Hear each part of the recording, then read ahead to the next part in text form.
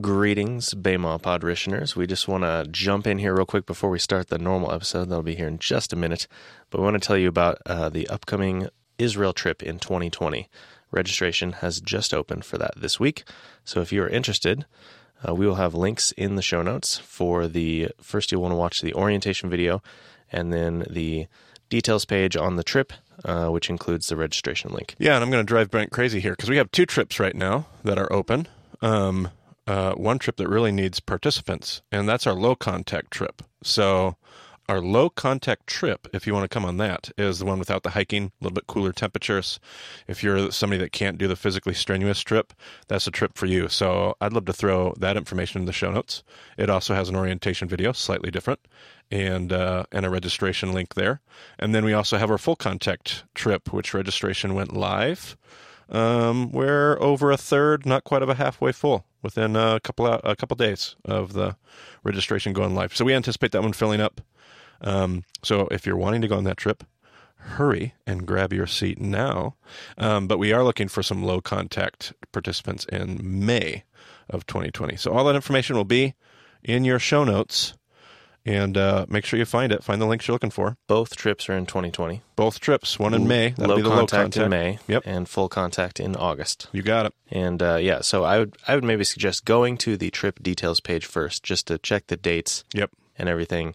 And then before you register, watch the orientation video. Correct. And then get on board with the trip. Yep. And just make sure you're looking at all the right stuff. It can be a little confusing. We got 2 open trips right now, both of them to Israel. That usually won't be the case. But just make sure you're watching the right orientations, looking at the right trips, all that kind of good. Low contact is kind of an experiment. You haven't done this kind of trip before, right? Not at all. Not at all. I have actually no idea what I'm doing here. I've got a basic idea of what I want to accomplish, and we'll see if it works. All right. So come be guinea pigs. Sounds good. On to our episode.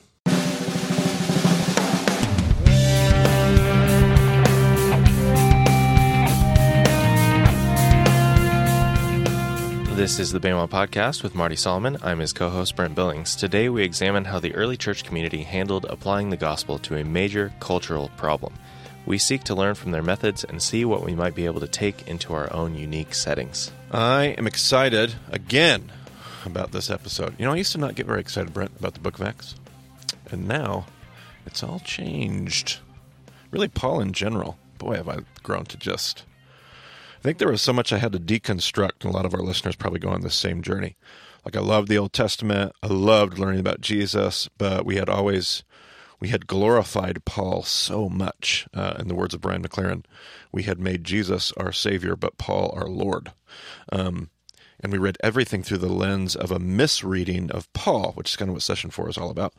So I had a lot of I kind of rejected large chunks of the New Testament. Not really rejected in whole, but just I stepped away, and I had this well, you remember, you were with me in my early Baymaw days, right? That's true, yeah.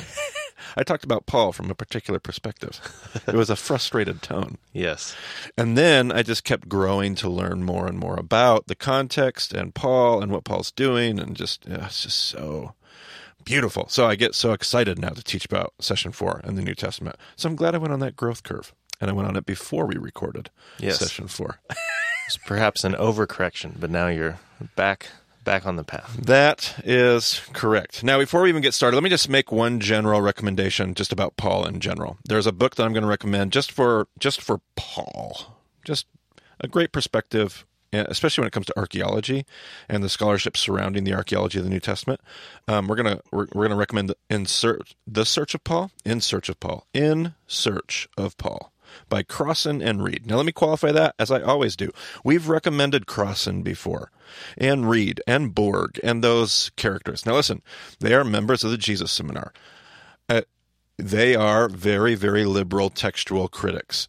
There is a lot of that makes me uncomfortable. I want to reiterate again the need to think critically, to not accept everything that they say and everything and whatever. But we're big enough people, we can think critically. What frustrated me was we rejected all these people simply because they were liberal scholars. We didn't even examine their scholarship. The fact of the matter, I was just in a conversation the other day around lunch. I talked about Crossan, and the person I was talking to kind of rolled their eyes and went, no, we can't talk about him. We can't read him. Obviously, he's a member of the Jesus Seminar. Listen, the scholarship of these guys is fantastic. Their conclusions are circumspect to me. Is that the right word? Is that the right word, Brent? Circumspect? Maybe there's a better word. I am wary. I'll just use the word wary. How about that? I am wary of their conclusions. I can think critically about that. That is a part of the process. However, the scholarship of Crossan and his partners he's just one of the best first century Roman contextual scholars that are out there. So think critically, examine his stuff, learn from it, reject what you need to, and move on. Excellent book. Excellent book. It's on my favorite shelf. I'm not sure if it's in my top 10, but it's really close if it's not. So a great book. We'll talk about some more books before we're done today, but let me just get that one on the table, off the shelf and on the table for you, and then we'll move on. Brent, how about you start us off? Read us. We're going to dive into Acts 15 here. Certain people came down from Judea to Antioch and were teaching the believers, "Unless you are circumcised according to the custom taught by Moses, you cannot be saved." This brought Paul and Barnabas into sharp dispute and debate with them. So Paul and Barnabas were appointed, along with some other believers, to go up to Jerusalem to see the apostles and elders about this question. The church sent them on their way, and as they traveled through Phoenicia and Samaria, they told how the Gentiles had been converted. This news made all the believers very glad. When they came to Jerusalem, they were welcomed by the church and the apostles and elders, to whom they reported everything God had done through them. Then some of the believers who belonged to the party of the Pharisees stood up and said, "The Gentiles must be circumcised and required to keep the law of Moses." The apostles and elders met to consider this question. Now, notice, by the way, how Jewish of a conversation there. There is the party of the who, Brent, that stands up and says this. What did it call it? There was a party at the end there. Oh, the party of the Pharisees. This is a very Jewish conversation. Like, we have this mentality that we've taught people that when Christianity started, after Jesus was resurrected, everybody just kind of jetted away from Judaism and started their own thing. All of this is still happening in the context of Judaism. It's very, very Jewish. So Paul and Barnabas continue on their way through the region. They head to places like Iconium, Lystra, Derbe. They have similar experiences in all those places that they had in Pisidian Antioch, which is where our last episode was. If you read through Acts 14, which we did not, but you're going to find that they are initially received quite well in these areas, same as usual. And as they go throughout Asia Minor, they proclaim a gospel of inclusion for the Gentiles. We are told that they're quite persuasive in Iconium, and a great number of Jews and Gentiles believe. They also have quite a successful beginning in Lystra. It's going to get kind of dicey a little bit later, but it's a great beginning in Lystra, and a wonderful time in Derbe. At every location, they have a group of Judeans, as would be translated, we already talked about more literally, not simply Jews, but Judeans that follow them. So some Judeans follow them, and some don't. And some of those Judeans follow them, causing controversy, like they literally follow them around through the land, causing controversy, division, and over time their rejection at all of those locations. They eventually return to Antioch after causing quite a Jewish ruckus in Asia Minor.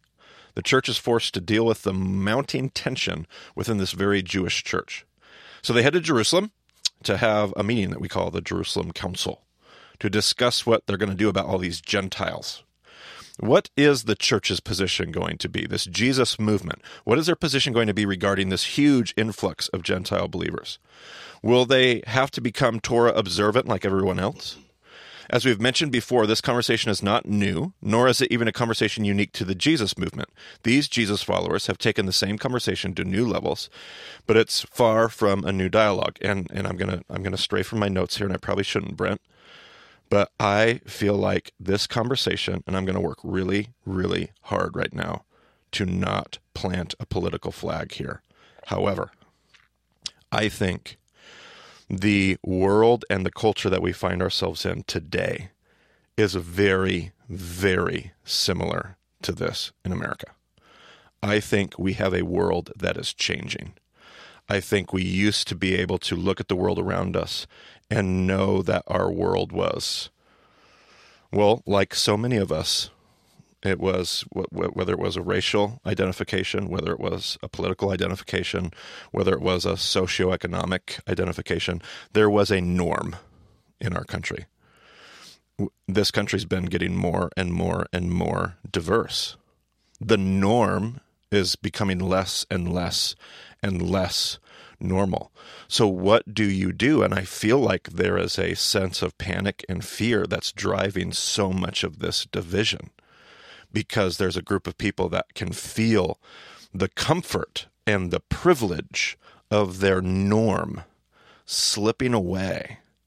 And so they're reacting against this This is not a new conversation. When you think back to this movement and you realize you're having a Jewish conversation in a very Jewish context, and the Gentiles are flooding in, this is making a very Jewish church, a very Jewish movement, a very Jewish, whatever you want to call it, synagogue, whatever. It's making Judaism very uncomfortable in the region of Palestine. Like, it's making them very, very uncomfortable. Their norm is changing. So that's all I'm going to say about that. Did I do a good job with that, Brent? Did I do okay? That was pretty good. All right, good. Okay, good. Whew. Okay. Now, so we spoke about how Shammai and Hillel, we've already spoken about that, right, Brent? How they kept their typical form of disagreeing about how to handle things. Right. Shammai Shammai thought that a Gentile would only be justified through obedience to Torah. If this is true, then while a Gentile is welcome to worship God, Shammai would have said, I'm glad you're here at synagogue. This is wonderful. They will never experience true justification without conversion to Judaism. Hillel argued that everyone is justified by what, Brent?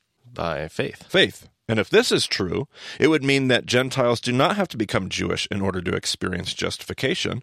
While they still aren't full children and heirs of God's chosen household, they are fully accepted cousins and welcome to worship the God of Israel. However, more context is going to help us understand this. So remember, I told us, I think it was in the last episode or the one prior, I said we're just dipping our toes into this, like so many big ideas that we have in the podcast. We were just introducing the idea. I want to go a little bit further in the introduction today. We still have a lot to talk about in the book of Galatians. We're going to do that. So we're not going to wrap up this conversation, but I want to push in just a little bit further, okay?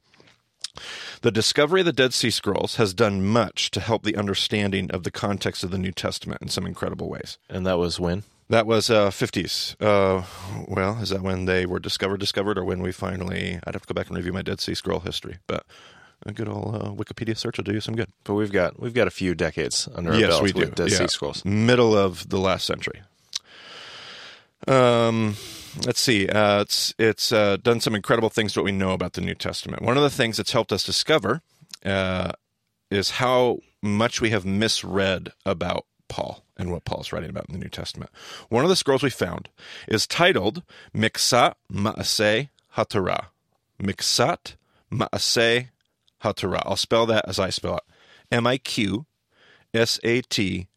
MA'ASAY HATORAH. Miksat Ma'aseh HaTorah. This phrase means the works of the law.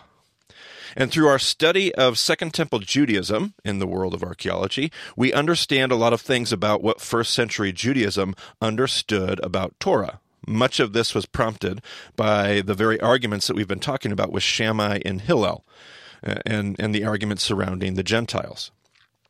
The Jews had broken down the law into 3 sections.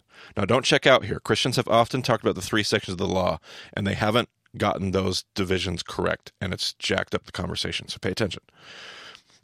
These are not the typical sections that we think of and talk about. Usually we'll talk about like moral law, civil law, and liturgical law. But those are not the correct distinctions.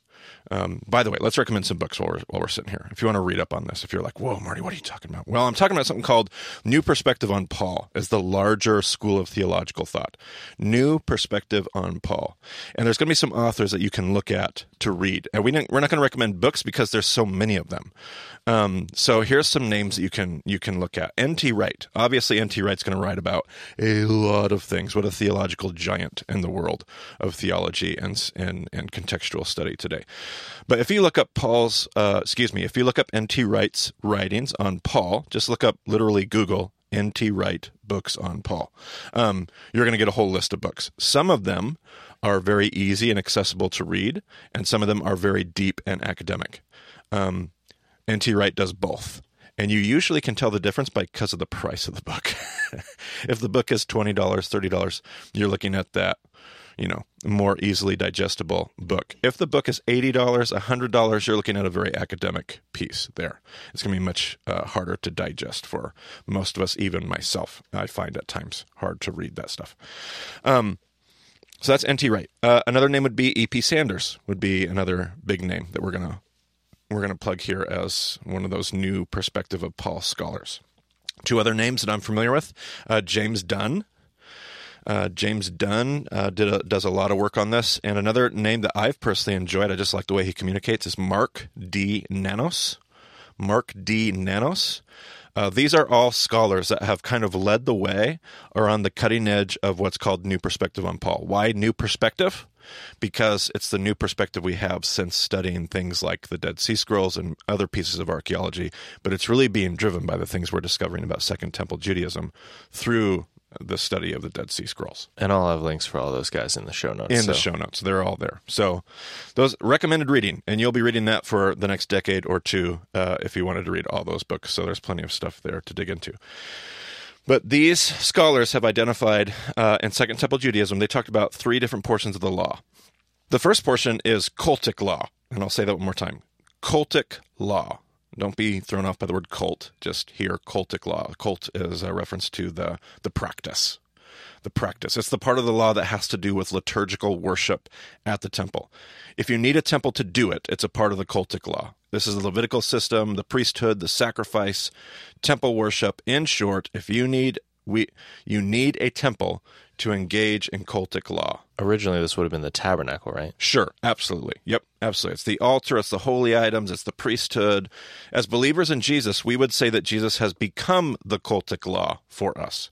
Stay tuned later in session 4 for the book of Hebrews, all right? One of my favorite trick questions I love to ask Christians: do you need the daily sin offering? And we all go, no, we don't need the sin offering. And I say, yes, you do. But Jesus is your sin offering every single day. We're told in Hebrews that Jesus is the offering once and for all time. So at 9 a.m. and at 3 p.m., when that offering should be offered, Jesus is your sin offering according to our theology. Ethical law would be the second part. So the first one we have cultic law. That's when we need the temple for. Ethical law. Ethical law is just simply true. No matter who you are or where you are, these laws are universally true for all people.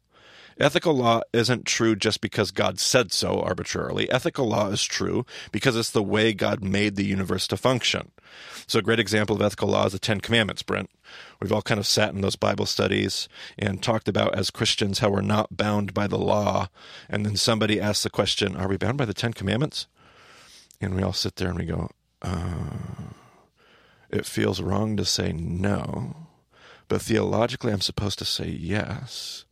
So I don't really know what to do. Apparently I'm not bound by the law, do not murder. No, this is ethical law. This is just true. It's just ethical law. It's just true no matter who you are. Don't kill anybody is a good law no matter where you're at.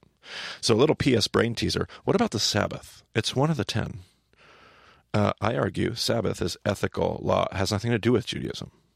Observing a Sabbath, and if we go back to session 1, you're going to know that's a passion of mine. That's going to be an ethical law. All right. Established all the way back in Genesis 1 at the creation of the world. That's right. Before there were Jews, before there was Sinai, before there was circumcision, before there was anything, we had a Sabbath. Sabbath is ethical. It's about how the world is made. All right. So we have cultic law, we have ethical law, and then we have miksat ma'aseh haTorah. I'll say it again. Miksat ma'aseh haTorah. The works of the law. This is the part of the law that makes you Jewish.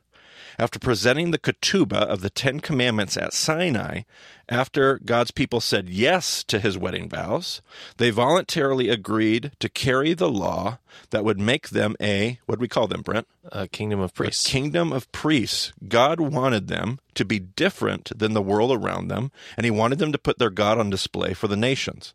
He did this by giving them the works of the law that would do the work of making them different. This includes circumcision, which happens to be the mark of carrying miksat ma'aseh haTorah, showing up in Genesis 17. If you're carrying circumcision, it's also a sign that you are carrying the Sinai covenant after Sinai.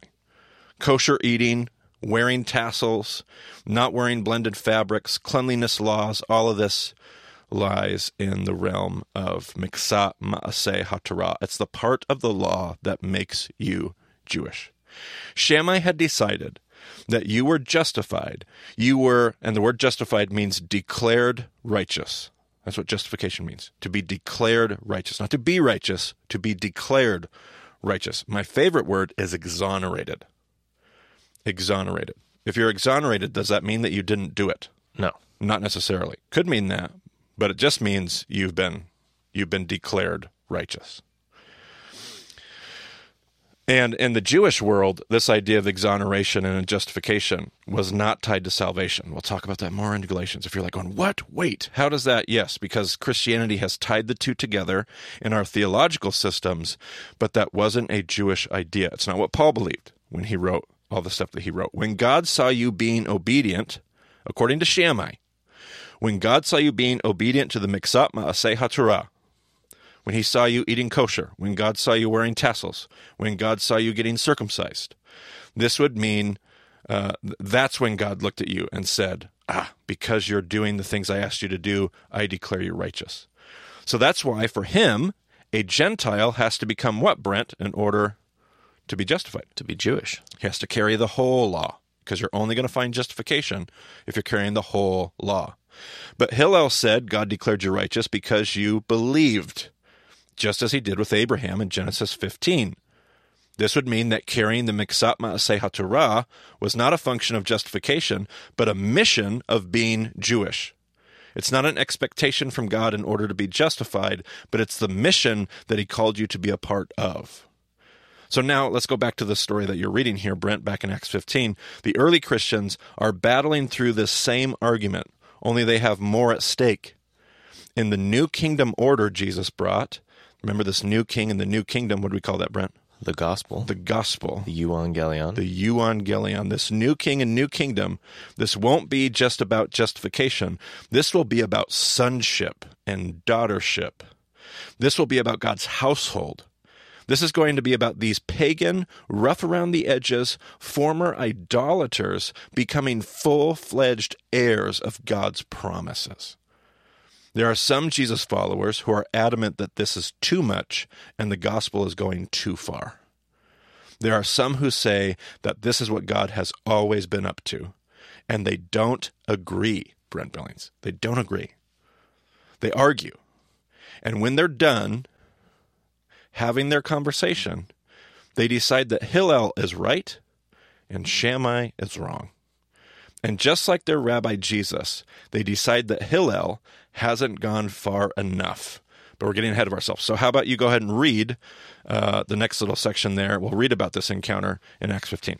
After much discussion, Peter got up and addressed them. Brothers, you know that some time ago God made a choice among you, that the Gentiles might hear from my lips the message of the gospel and believe. God, who knows the heart, showed that he accepted them by giving the Holy Spirit to them, just as he did to us. He did not discriminate between us and them, for he purified their hearts by faith. Now then, why do you try to test God by putting on the necks of Gentiles a yoke that neither we nor our ancestors have been able to bear? No, we believe it is through the grace of our Lord Jesus that we are saved, just as they are. All right, now I want to stop you here just a moment. So we're at this big meeting because everybody doesn't agree. There's one group that says one thing and one group that says another. One group that says we're being too inclusive, we're going too far, and another group that says, no, this is what the gospel is all about. Imagine a world where Jesus' followers didn't agree on these things. Imagine. It's hard, but try to imagine.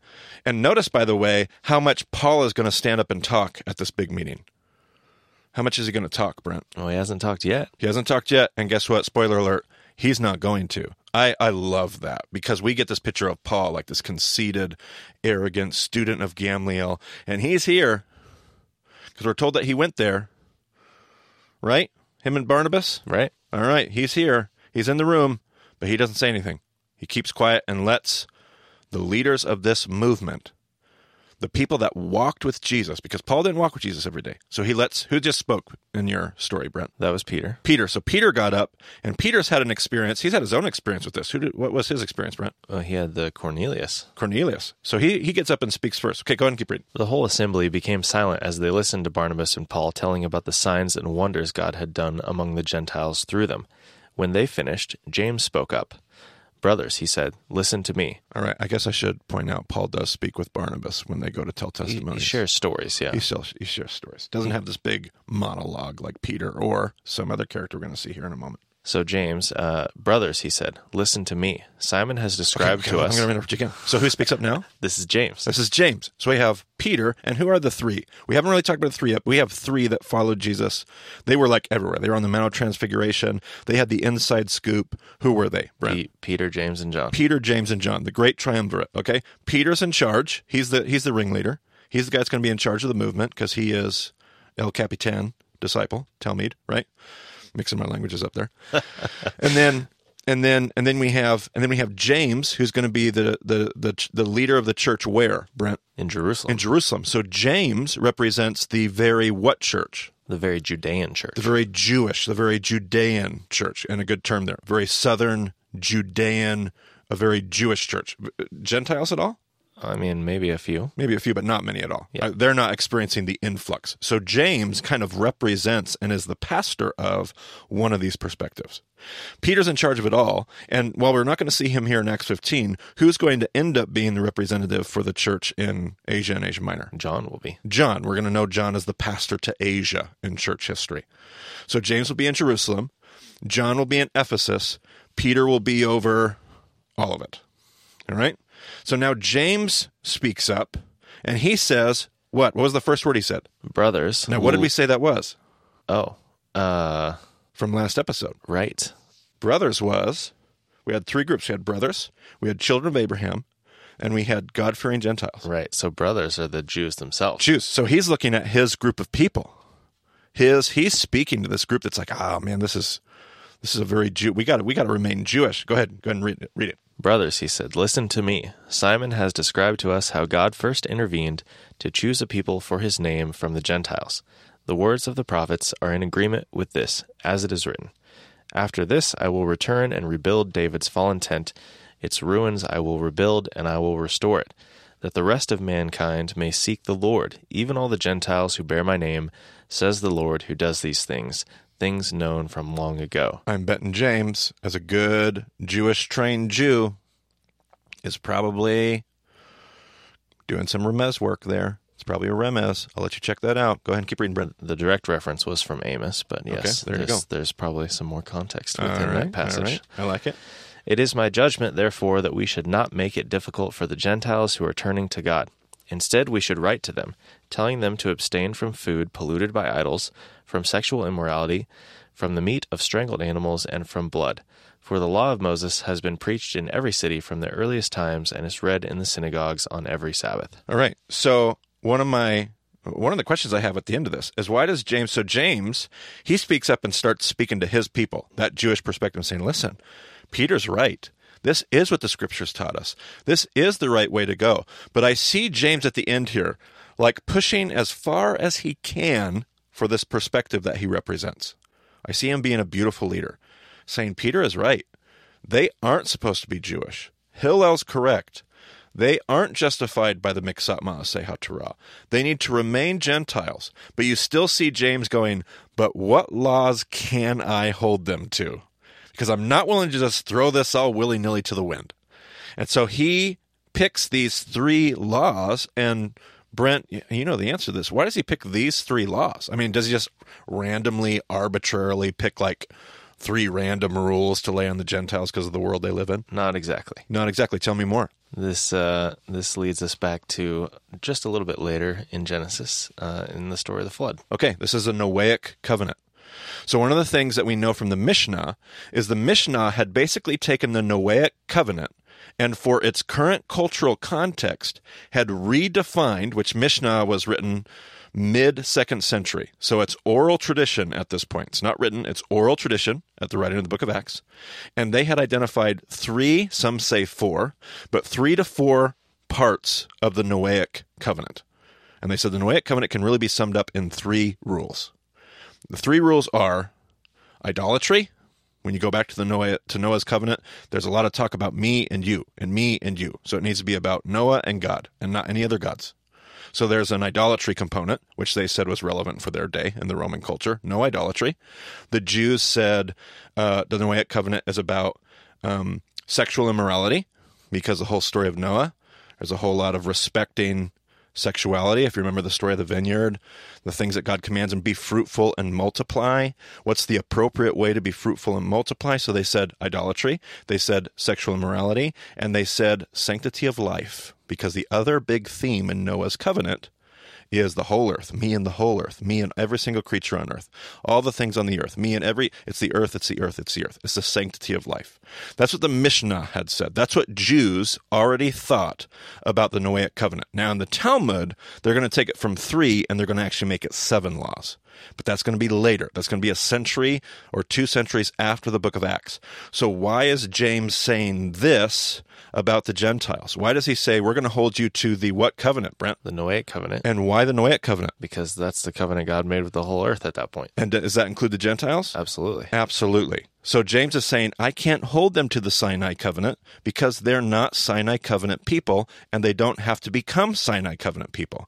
But I can hold them to the Noahic covenant. And I see James going, I'm going to find what few rules I can, and I'm going to make sure that we call those out and hold them to it. You can call it ethical law if you want to, but he's going to go back to the Noahic covenant and say, you're under covenant agreement with God as well.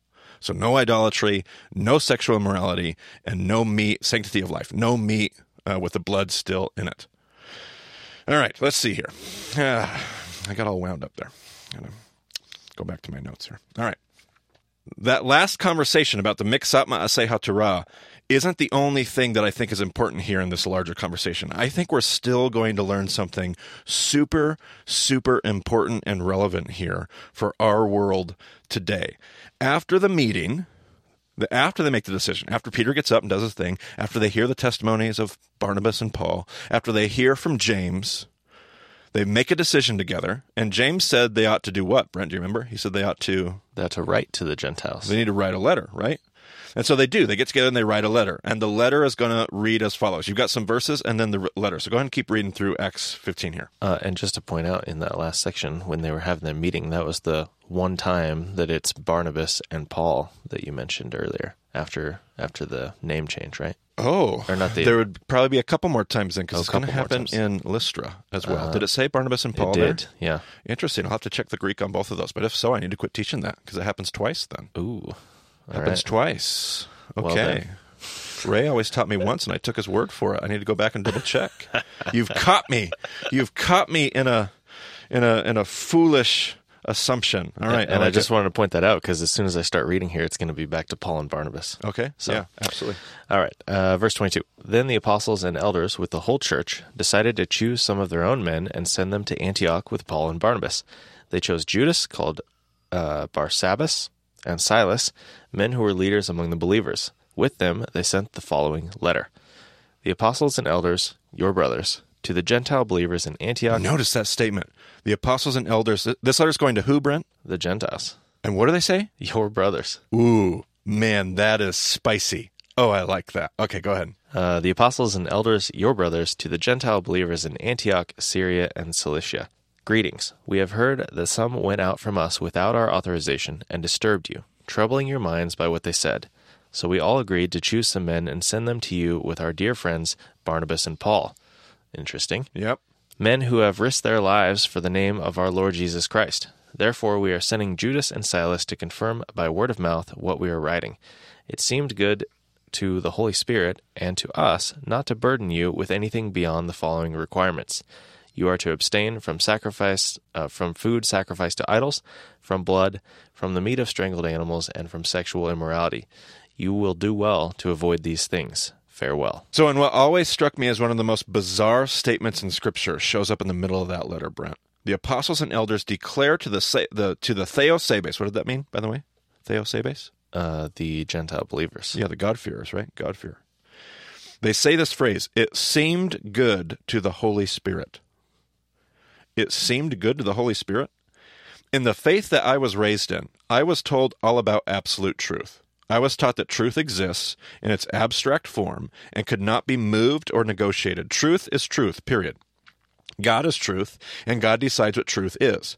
Now, I certainly don't want to sit here and dismantle the notion that absolute truth exists, nor do I want to engage in the work of deeper philosophy here. That's not where I'm trying to hit. But at the very least, the notion that an idea and a decision would seem good, quote unquote, seem good to the Holy Spirit, as if the Holy Spirit was in some sort of like engaging dialogue, almost like the Holy Spirit was like a party in the discussion. Oh, yeah. Huh. That seems pretty good. Yeah, like that kind of tone. Send that letter out. Let's see what happens. Yeah. This idea was beyond my understanding. How I understood the story, it would have said that the apostles needed to get together and pray and hear from the Holy Spirit. The Spirit would tell them what, Brent? The Spirit would tell them what? The absolute truth. The absolute truth, and it would be their job to hear it and respond in obedience. But make no mistake about it, the Spirit would be the one calling the shots. After all, the Holy Spirit is God. But to paint a picture that the Spirit is hanging out and being a part of a conversation was too much. The idea that the Spirit seemed to be persuaded even in the Greek language. All of this changed, by the way, when I was taught about the concept of binding and loosing for the world of the apostles in first century Judaism. The understanding of the people who wrote the scriptures, and the people that heard them, by the way, was that there are absolute truths in the world, and although they wouldn't talk about it in that kind of Western way, they did understand that there was absolute truth. Many of those truths had been recorded in the scriptures. In short, there are things in the text that God has said.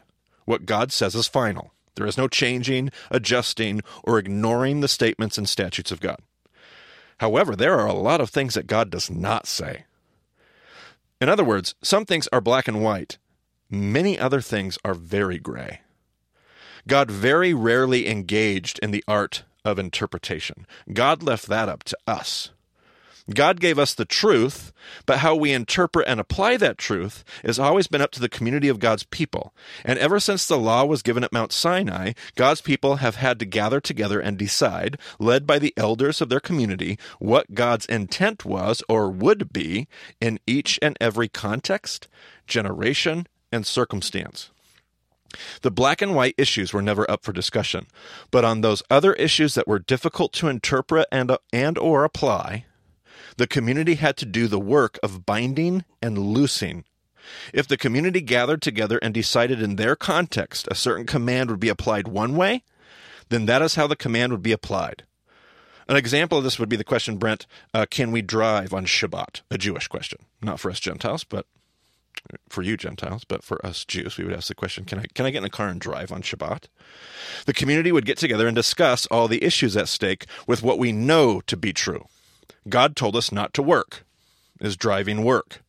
God told us not to light a fire on Shabbat. Does the internal combustion engine constitute a fire? What is the spirit and the rule of Sabbath, and what's being violated, if anything? They would wrestle with question after question until the community could come to a decision together. If they decided to say, no, you cannot drive, that would be the binding up of the issue. If they decided to permit driving on Shabbat, that would be called loosing. To be sure, the community very rarely unanimously agreed on these issues. That would be almost impossible. We're humans. There would always be groups of people who disagreed. But the process of binding and loosing was understood, and they respected and submitted to the larger opinion of the community. They didn't leave and go find another church.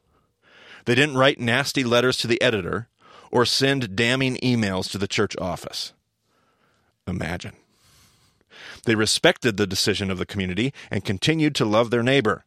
Whatever the ruling of the community, the understanding was that God, in those issues of gray, would hold them to their decision. If they decided to bind it up, God would hold them to the decision as if it were his.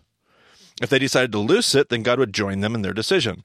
It seemed good to the Holy Spirit. It's as if God says, I don't know, I'll let you decide. Please make your decisions for good reasons, but whatever you decide, I'm ready to go with it. Sounds crazy, right? But listen to Jesus in Matthew 16. He said this to Peter. I give you the keys to the kingdom of heaven, and whatever you bind on earth will be bound in heaven. Whatever you loose on earth will be loosed in heaven. Jesus told his followers that he expected them to engage in this process. Jesus told his followers he wanted them to engage in this process. That would be you and me, Brent, in our world today. And I wish we engaged in this more, particularly here in the Western world. It's such a foreign concept to us.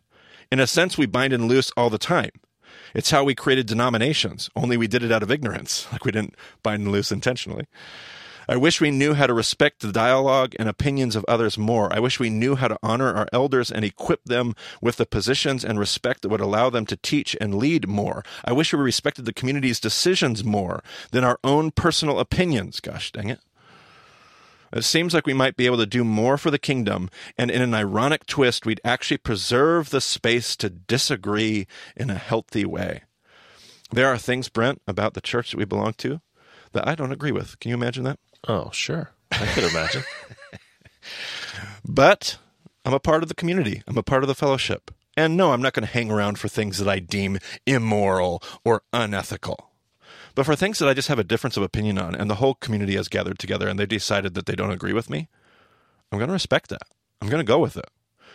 And I'm going to still talk about it and learn and push and challenge and wrestle, because that's a part of the process together. But when the community makes a decision, we're going to respect the decision of the community. I don't know why we have such a hard time doing this today. I find there's so much more that I want to unpack with this teaching. And I know that when I introduce this idea to my students, it changes everything. So I know there's so much more to be said, but it's pretty interesting to watch an ancient community of people who came together with a really big problem and some really good arguments. They hashed it out. They weighed the options. They decided to side with grace. And they loosed the Gentiles from the Miksat Ma'aseh HaTorah. May we find the courage to follow in their steps. Brent, how about you finish off Acts 15 here, because I like where it heads. We're going to see some imperfection before we're done. So the men were sent off and went down to Antioch, where they gathered the church together and delivered the letter. The people read it and were glad for its encouraging message. Judas and Silas, who themselves were prophets, said much to encourage and strengthen the believers.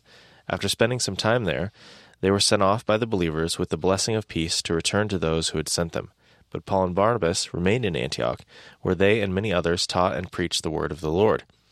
Sometime later, Paul said to Barnabas, "Let us go back and visit the believers in all the towns where we preach the word of the Lord and see how they are doing."